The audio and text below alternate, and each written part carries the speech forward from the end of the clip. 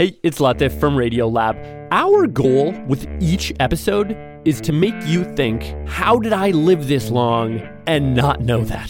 Radiolab, adventures on the edge of what we think we know. Listen wherever you get podcasts.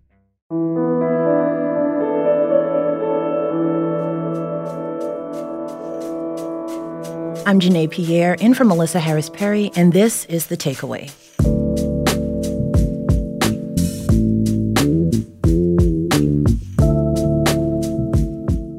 As Florida Governor Ron DeSantis eyes a likely 2024 presidential bid, he's become one of the loudest voices opposing open discussion in education on public health, gender identity, and race. Governor DeSantis recently announced a plan to block diversity, equity, and inclusion programs in Florida colleges. It's in line with the state's Stop Woke Act of 2022, which assumes that critical race theory is running rampant throughout politics and education, and that programs focused on race and diversity are discriminatory and harm students by limiting discourse.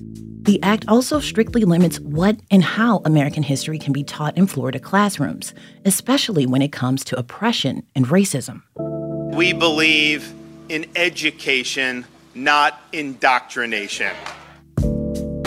In January, Florida's Department of Education rejected an advanced placement course in African American Studies. The course is undergoing a pilot phase in 60 high schools across the country, including one Florida school. AP classes like these help high school students earn college credit, and this specific course was created by the College Board as an elective for students. The proposed curriculum saw students learning about key frameworks in Black history, ranging from a revolutionary Angolan queen to Black Lives Matter, and interacting with the work of foundational figures, including Malcolm X and Bell Hooks. But according to DeSantis, this course on Black history, what's one of the lessons about? Queer theory.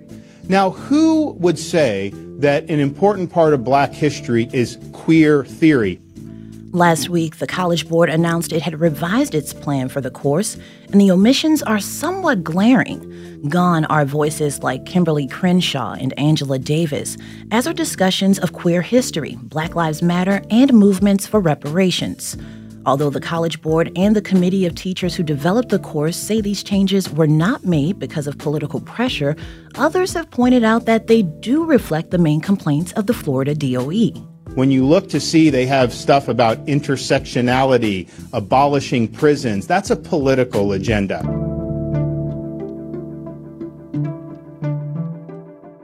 Here with me now is John Diamond, professor of sociology and education policy at Brown University. John, welcome to The Takeaway. Thank you. Glad to be here. Glad to have you. So, Florida Governor DeSantis called the AP course in African American Studies indoctrination. What do you think he's actually saying there?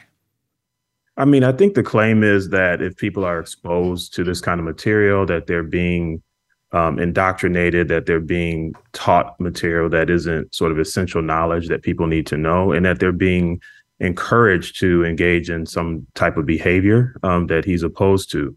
I mean, I think it's important to recognize that Governor DeSantis and a lot of folks on the right have been pushing this anti-critical race theory sort of set of arguments in largely an effort to gain political leverage, but also to support broader systems of oppression like white supremacy and heteropatriarchy.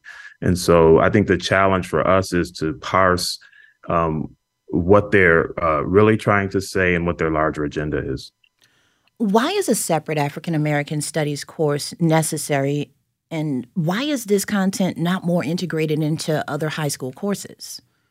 I mean, I think one of the challenges for us in thinking about these kinds of courses is that the history of African Americans, of women, of other groups that have been marginalized in society has been largely left out of the core curriculum of many schools. Mm-hmm. Many schools are rooted in a history that largely emphasizes the accomplishments and experiences and histories and philosophies of folks from Europe.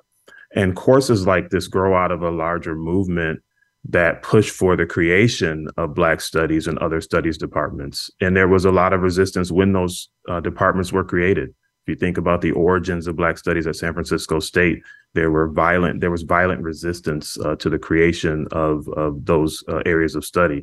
So this is consistent with the history of trying to silence those voices But I think the learning and the engagement that can happen when people are exposed to a broader set of history is good for all students. Help us get a better understanding of the history of Black Studies courses in the U.S. I'm thinking, when did we start to see those courses develop, and also where? Well, we started really seeing those develop in San Francisco State, where students pushed for the creation of these kinds of spaces of Black studies. And again, as I mentioned, there was a violent resistance to that effort, but ultimately those courses got created. And over time, you started seeing the emergence of more studies departments that cut across racial groups, that included departments that focus on gender and women's studies. And that created a space for engagement around issues that had been kept out of the curriculum of many colleges and universities. I want to talk about the impact that a course like this could have on students of color. What does it mean for Black students to have a course like this? I think it's huge. It helps to legitimize the areas of study that have been, largely legitimized in higher education. It's part of what students will be exposed to when they get to universities and colleges after leaving high school. And it establishes this is a legitimate area of study for folks in high school. So I think it's really important to have these avenues for learning alongside other areas of study. The other thing that's really important is that ethnic studies courses have over several years been studied, and we've been trying to understand the impact of having these courses on students.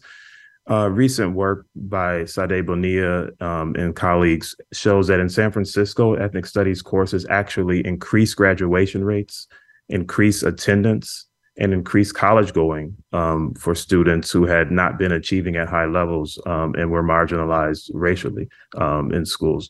So not only do these courses provide students with a way to engage more deeply in school and in education, but they also provide opportunities to enhance their higher education possibilities and potential. So I think a course in African American studies at the AP level would just deepen that kind of opportunity for students to engage more deeply and enhance their long-term educational opportunities. After a quick pause, we'll have more on Florida education policy with John Diamond right after this.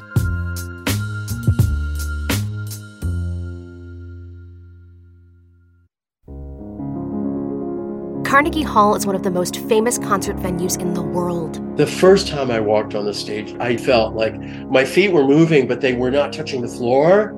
Join us for If This Hall Could Talk, a new podcast that explores the history of this iconic landmark through the unique items in its archives. I'm your host, Jessica Vosk, and together we'll explore how the past shaped the culture we live in today. Listen to If This Hall Could Talk wherever you get podcasts.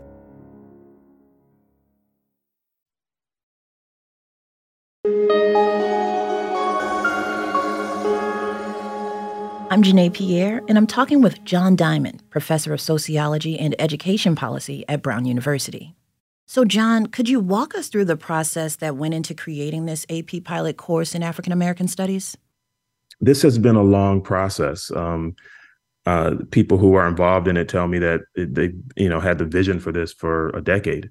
But they went through a really systematic process where they invited in people who had been teaching in African American studies, people who knew the field. And I think the number was 300 people have participated in the creation of the course. There were a core group of people who came together and spent a lot of time thinking about the course. It involved educators around the country who had backgrounds in African American studies and African American history, faculty members from many universities. And so it's been a long process, a long vetting process.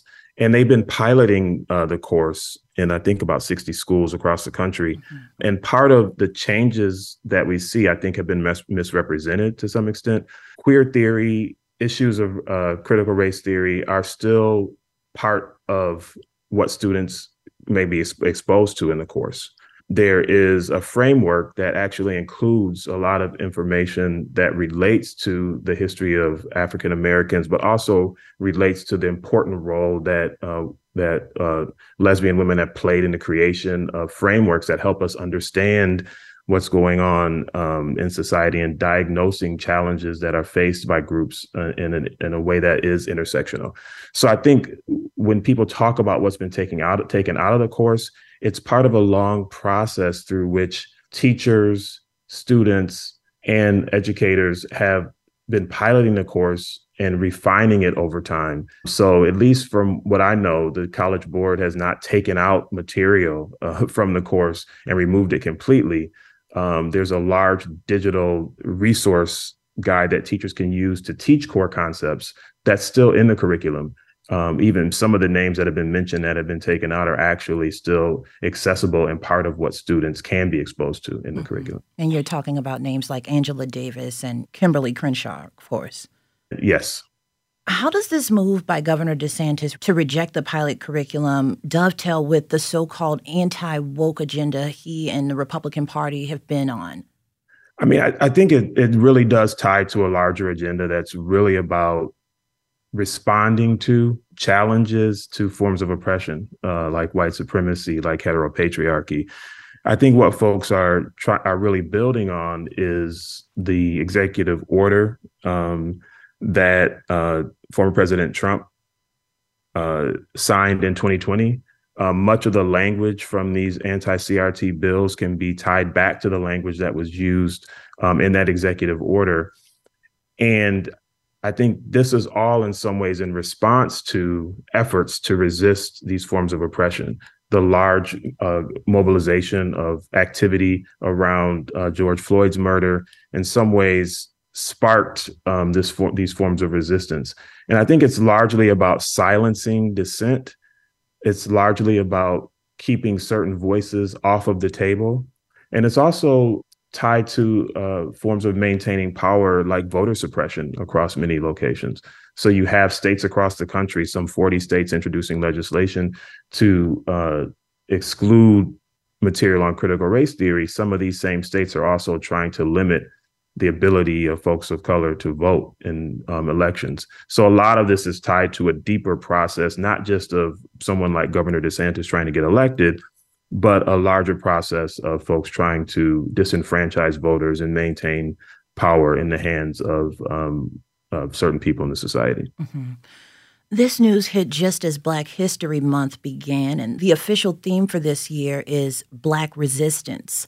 What does Black resistance mean to you today? I think Black resistance really means being able to create a world that is safe, to create a world where our voices are heard, where we can create a world that looks like the world of racial justice that people espouse wanting to see. And it means, resisting in many different ways. It means, sort of on a daily basis, resisting sort of racial microaggressions or those moments of people disrespecting folks based on race. It means larger processes of trying to change organizations and institutions to function in more equitable ways. And it means challenging efforts to silence dissent and our ability to resist these forms of oppression that are clearly present but often denied. John Diamond is a professor of sociology and education policy at Brown University. His book is called Despite the Best Intentions, How Racial Inequality Thrives in Good Schools. John, thanks for joining us. Thank you.